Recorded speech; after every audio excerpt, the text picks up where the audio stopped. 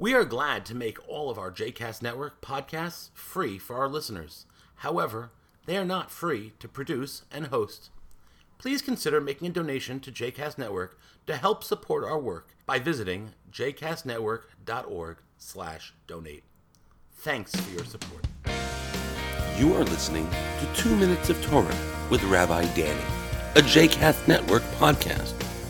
For more information about Rabbi Danny, please visit rabbidanny.com. For more information about other JCast Network podcasts and blogs, please visit jcastnetwork.org. Shalom, and welcome to 2 Minutes of Torah. Parashat Shoftim. Judges come first. When I was younger, I used to really enjoy playing a computer game by the name of Civilization.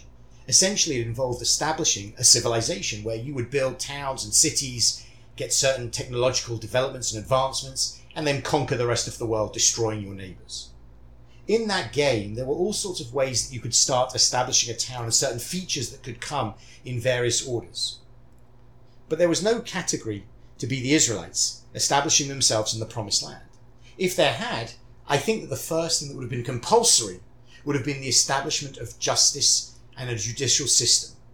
As we begin this week's Torah portion, we read, "You shall appoint magistrates and officials for your tribes in all the settlements that Adonai your God is giving you, and they shall govern the people with due justice." Then it's explained, "You shall not judge unfairly, you shall show no partiality, you shall take no bribes, for bribes blind the eyes of the discerning and upset the plea of the just." And then the crucial line, "Justice, justice shall you pursue, that you may thrive and occupy the land that Adonai your God is giving you." In the Israelite context, it's clear. Justice comes first. You cannot establish a society without the necessary prerequisite of justice.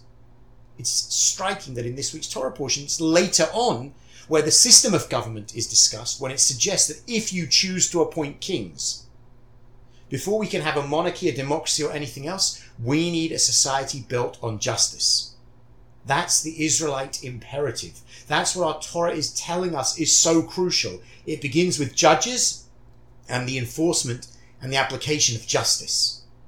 And for us, in our world and our society, we might wonder, do we still have a society that is built on the principle of justice? And if not, how can we fulfill that instruction which says, "Justice, justice, you shall pursue it"?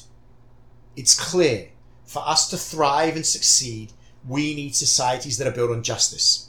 And if we lack justice in the world or in the places where we live, then we need to do what we can to establish that just society for all who live amongst us. Shabbat Shalom.